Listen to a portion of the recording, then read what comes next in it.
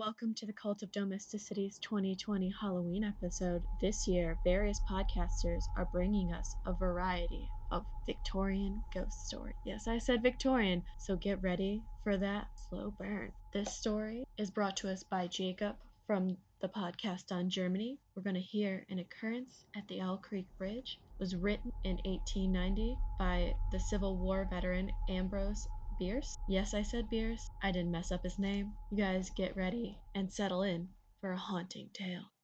A man stood upon a railroad bridge in northern Alabama, looking down into the swift water 20 feet below. The man's hands were behind his back, the wrist bound with a cord. A rope closely encircled his neck. It was attached to a stout crossed timber above his head, and the slack fell to the level of his knees. Some loose boards laid upon the sleepers, supporting the metals of the railway, supplied a footing for him and his executioners, 2 private soldiers of the Federal Army, directed by a sergeant who, in civil life, may have been a deputy sheriff. At a short remove upon the same temporary platform was an officer in the uniform of his rank, armed. He was a captain. A sentinel at each end of the bridge stood with his rifle in the position known as support, that is to say, vertical in front of the left shoulder, the hammer resting on the forearm thrown straight across the chest, a formal and unnatural position, enforcing an erect carriage of the body. It did not appear to be the duty of these 2 men to know what was occurring at the center of the bridge. They merely blockaded the 2 ends of the foot planking that traversed it. Beyond one of the sentinels, nobody was in sight.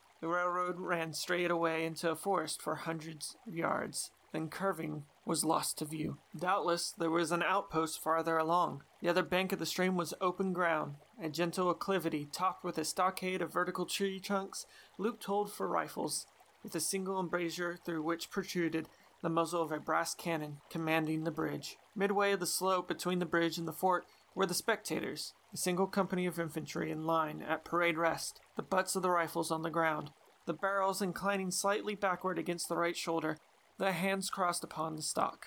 A lieutenant stood at the right of the line, the point of his sword upon the ground, his left hand resting upon his right.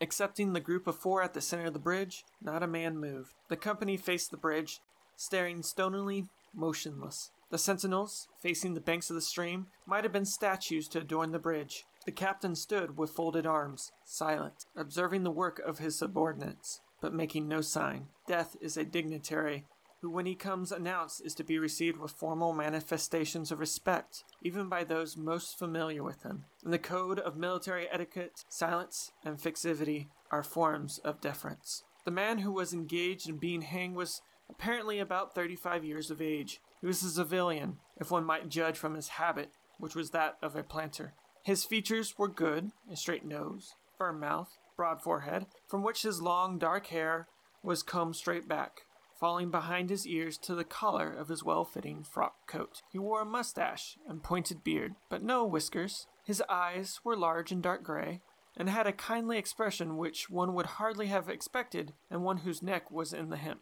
Evidently, this was no vulgar assassin. The liberal military code makes provision for hanging many kinds of persons, and gentlemen are not excluded. The preparations being complete, the 2 private soldiers stepped aside and each drew away the plank upon which he had been standing. The sergeant turned to the captain, saluted, and placed himself immediately behind that officer, who in turn moved apart 1 pace. These movements left the condemned man and the sergeant standing on the 2 ends of the same plank, which spanned 3 of the cross ties of the bridge. The end upon which the civilian stood almost, but not quite, reached a 4th. This plank had been held in place by the weight of the captain. It was now held by that of the sergeant. At a signal from the former, the latter would step aside, the plank would tilt, and the condemned man go down between the 2 ties. The arrangement commended itself to his judgment as simple and effective. His face had not been covered, nor his eyes bandaged. He looked a moment at his unsteadfast footing, and then let his gaze wander to the swirling water of the stream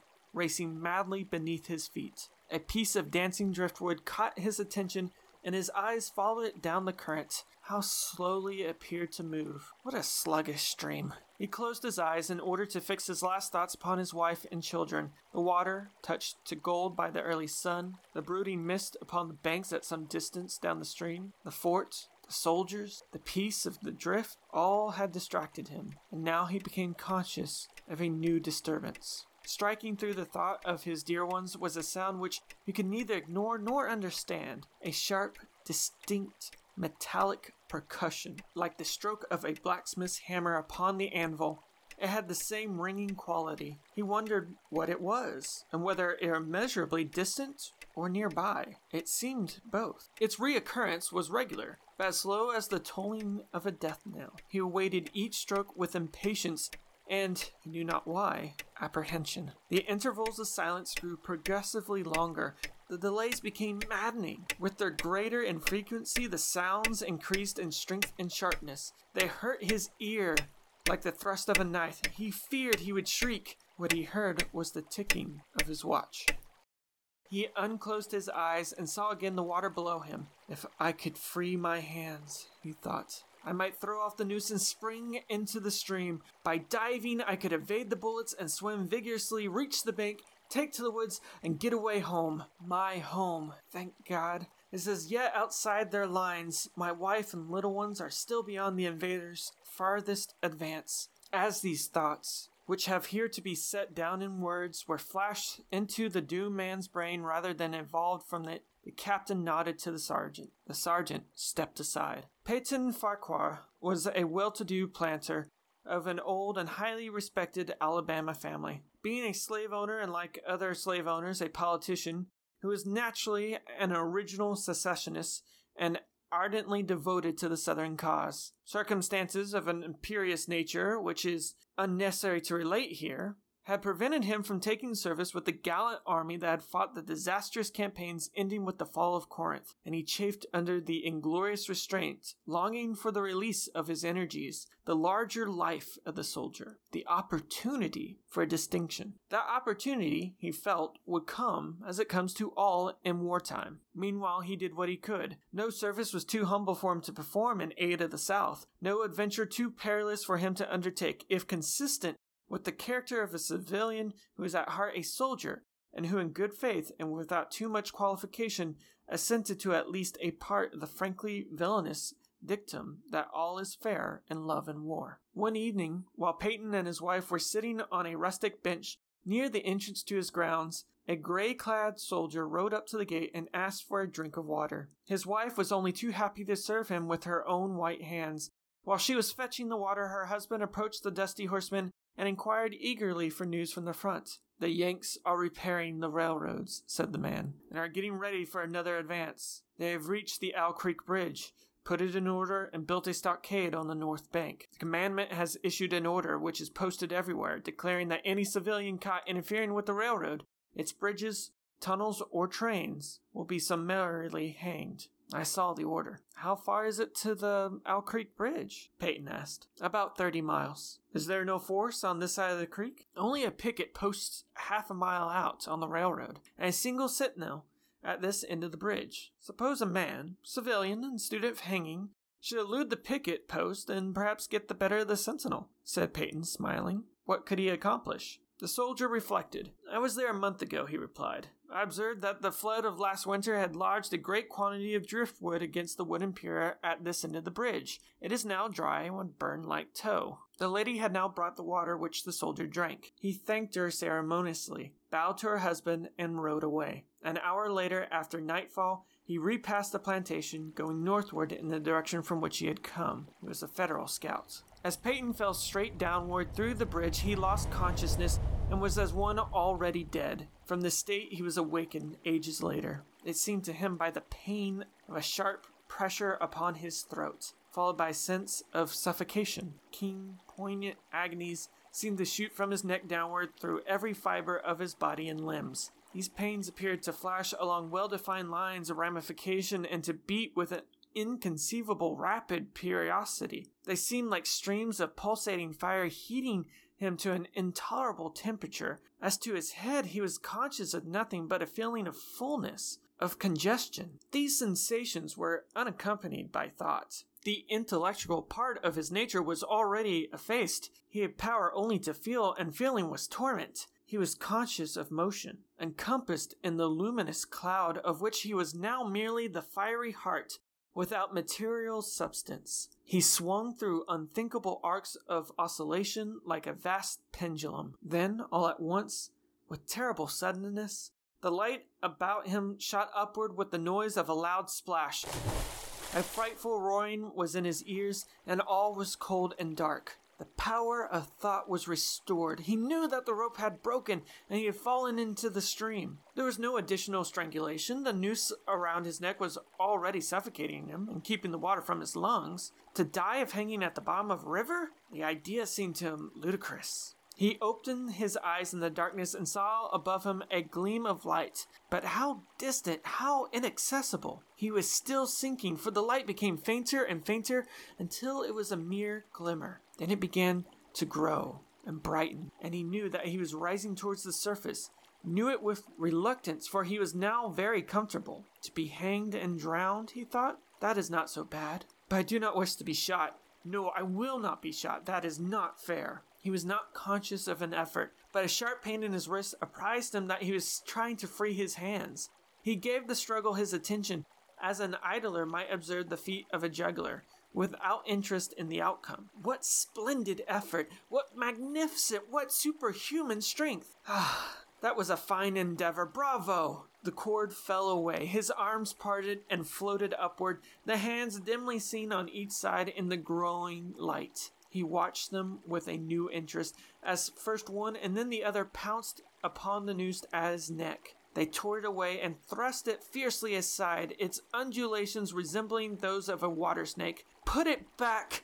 Put it back! He thought. He shouted these words to his hands, for the undoing of the noose had been succeeded by the direst pang that he had yet experienced. His neck ached horribly. His brain was on fire. His heart, which had been fluttering faintly, gave a great leap, trying to force itself out at his mouth. His whole body was racked and wrenched with an insupportable anguish. But his disobedient hands gave no heed to the command. They beat the water vigorously with quick downward strokes, forcing him to the surface.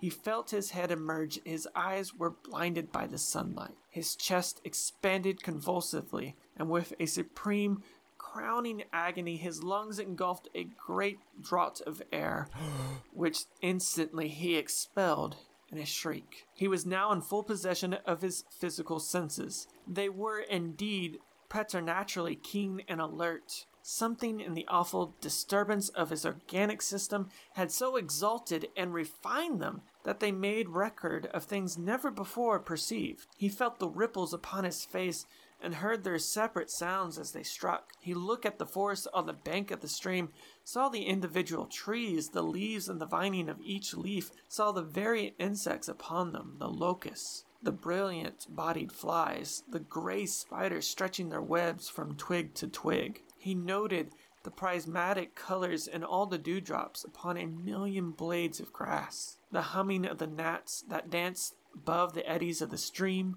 the beatings of the dragonfly wings, the strokes of the water spider legs, like oars which had lifted their boat. All of these made audible music. A fish slid along beneath his eyes, and he heard the rush of its body parting the water. He had come to the surface, facing down the stream. In a moment, the visible world seemed to wheel slowly round, himself the pivotal point. And he saw the bridge, the fort, the soldiers upon the bridge, the captain, the sergeant, the two privates, his executioners. They were in silhouettes against the blue sky. They shouted and gesticulated, pointed at him. The captain had drawn his pistol, but did not fire. The others were unarmed. Their movements were grotesque and horrible, their forms gigantic. Suddenly, he heard a sharp report, and something struck the water smartly within a few inches of his head, spattering his face with a spray. He heard a second report and saw one of the sentinels with his rifle at his shoulder, a light cloud of blue smoke rising from the muzzle. The man in the water saw the eye of the man on the bridge gazing into his own through the sights of the rifle. He observed that it was a gray eye, and remembered having read that gray eyes were keenest, and that all famous marksmen had them. Nevertheless, this one had missed. A counter-swirl had caught Peyton and turned him half around. He was again looking into the forest on the bank opposite the fort. The sound of a clear, high voice and monotonous sing-song now rang out behind him and came across the water with a distinctness that pierced and subdued all other sounds, even the beating of the ripples in his ears. Although no soldier, he had frequented camps enough to know the dread significance of that deliberate, drawling, aspirated chant. The lieutenant on shore was taking a part in the morning's work. How coldly and pitilessly, with what an even calm intonation presaging and enforcing tranquility in the men, with what accurately measured intervals fell those cruel words. "Attention! Company! Shoulder! Arms! Ready! Aim! Fire!" Peyton dived as deeply as he could. The water roared into his ears like the voice of Niagara, yet he heard the dull thunder of the volley, and rising again towards the surface, met shining bits of metal, singularly flattened, oscillating slowly downward. Some of them touched him on the face and hands, and then fell away, continuing their descent. One lodged between his collar and neck. It was uncomfortably warm. He snatched it out. As he rose to the surface, gasping for breath, he saw that he had been a long time underwater. He was perceptibly farther down the stream, nearer to safety. The soldiers had almost finished reloading. The metal ramrods flashed all at once in the sunshine as they were drawn from the barrels, turning in the air and thrust into their sockets. The two sentinels fired again, independently and without effect. The hunted man saw all this over his shoulder. He was now swimming vigorously with the current. His brain was as energetic as his arms and legs. He thought with the rapidity of lightning. The officer, he reasoned, will not make that marionette's error a second time. It is easy to dodge a volley as a single shot. He has probably already given the command to fire at will. God help me, I cannot dodge them all. An appalling splash within 2 yards of him was followed by a loud rushing sound, diminuendoed, which seemed to travel back through the air to the fort, and died in an explosion which stirred the very river to its deeps. A rising sheet of water curved over him, fell down upon him, blinded him, strangled him. The cannon had taken a hand in the game. As he shook his head free from the commotion of the smitten water, he heard the deflected shot humming through the air ahead, and in an instant it was cracking and smashing the branches in the forest beyond. They will not do that again, he thought. The next time they will use a charge of grape. I must keep my eye upon the gun. The smoke will apprise me. The report arrives too late. It lags behind the missile. This is a good gun. Suddenly he felt himself whirled round and around, spinning like a top. The water, the banks, the forest, the now distant bridge, fort, and men all commingling and blurred. Objects were represented by their colors only. Circular, horizontal streaks of color. That was all he saw. He had been caught in a vortex and was being whirled on with a velocity of advance and gyration that made him giddy and sick. In a few moments, he was flung upon the gravel at the foot of the left bank of the stream, the southern bank, behind a projecting point which concealed him from his enemies. The sudden arrest of his motion, the abrasion of one of his hands on the gravel, restored him, and he wept with delight. He dug his fingers into the sand, threw it upon himself in handfuls, and audibly blessed it. It looked like diamonds, rubies, emeralds. He could think of nothing beautiful which it did not resemble. The trees upon the bank were giant garden plants. He noted a definite order in their arrangement, inhaled the fragrance of their blooms. A strange roseate light shone through the space among their trunks, and the wind made in their branches the music of Aeolian harps. He had no wish to perfect his escape, was content to remain in that enchanting spot until retaken. A whiz and rattle of grapeshot among the branches high above his head roused him from his dream. The baffled cannoneer had fired him a random farewell. He sprang to his feet, rushed up the sloping bank, and plunged into the forest. All that day he traveled, laying his course by the rounding sun. The forest seemed interminable. Nowhere did he discover a break in it, not even a woodsman road. He had not known that he lived in so wild a region. There was something uncanny in the revelation. By nightfall he was fatigued, footsore, and famishing. The thought of his wife and children urged him on. At last he found a road which led him in what he knew to be the right direction. It was as wide and straight as a city street, yet it seemed untraveled. No fields bordered it, no dwelling anywhere. Not so much as the barking of a dog suggested human habitation. The black bodies of the trees formed a straight wall on both sides, terminating on the horizon in a point like a diagram and a lesson in perspective. Overhead, as he looked up through this rift in the wood, shone great garden stars, looking unfamiliar and grouped in strange constellation. He was sure they were arranged in some order which had a secret and malign significance. The wood on either side was full of singular noises, among which, once, twice, and again, he distinctly heard whispers in an unknown tongue. His neck was in pain, and lifting his hand to it, found it horribly swollen. He knew that it had a circle of black where the rope had bruised it. His eyes felt congested. He could no longer close them. His tongue was swollen with thirst, and he relieved its fever by thrusting it forward upon his teeth into the cold air. How softly the turf had carpeted the untraveled avenue. He could no longer feel the roadway beneath his feet. Doubtless, despite his suffering, he had fallen asleep while walking, for now he sees another scene. Perhaps he merely recovered from a delirium. He stands at the gate of his own home. All is as he left it, and all bright and beautiful in the morning sunshine. He must have traveled the entire night. As he pushes open the gate and passes up the wide, white walk, he sees a flutter of female garments. His wife, looking fresh and cool and sweet, steps down from the veranda to meet him. At the bottom of the steps, she stands waiting with a smile of infallible joy, an attitude of matchless grace and dignity. How beautiful she is. He springs forward with extended arms. As he is about to clasp her, he feels a stunning blow upon the back of his neck. A blinding white light blazes all around him with a sound like the shock of a cannon. And then all is darkness and silence. Peyton was dead. His body, with a broken neck, swung gently from side to side beneath the timbers of the Owl Creek Bridge. So the podcast on Germany is about the history of Germany, from pre-written history all the way to 2000. As of right now, we are in the 300s, dealing with the Goths invading the Roman Empire and kicking the Romans around all over the place. In the last 2 episodes, we've dealt with the Germans being handed dog meat, the Red Banquet, as I like to call it, and a battle in the middle of a willow field, all of which goes terribly, terribly wrong for the Romans and going to end up killing their emperor. But if you want to know more about that, you'll have to go and listen to the show yourself. Okay, that's enough about the show. I don't want to take up any more time from this amazing episode. If you'd like to learn more, please go follow us on Facebook or on Twitter. You can also find us at www.podcastongermany.com. We have a wonderful store full of items that you could buy for yourself or for friends and family. They make great Christmas and birthday gifts. Now, on to the episode.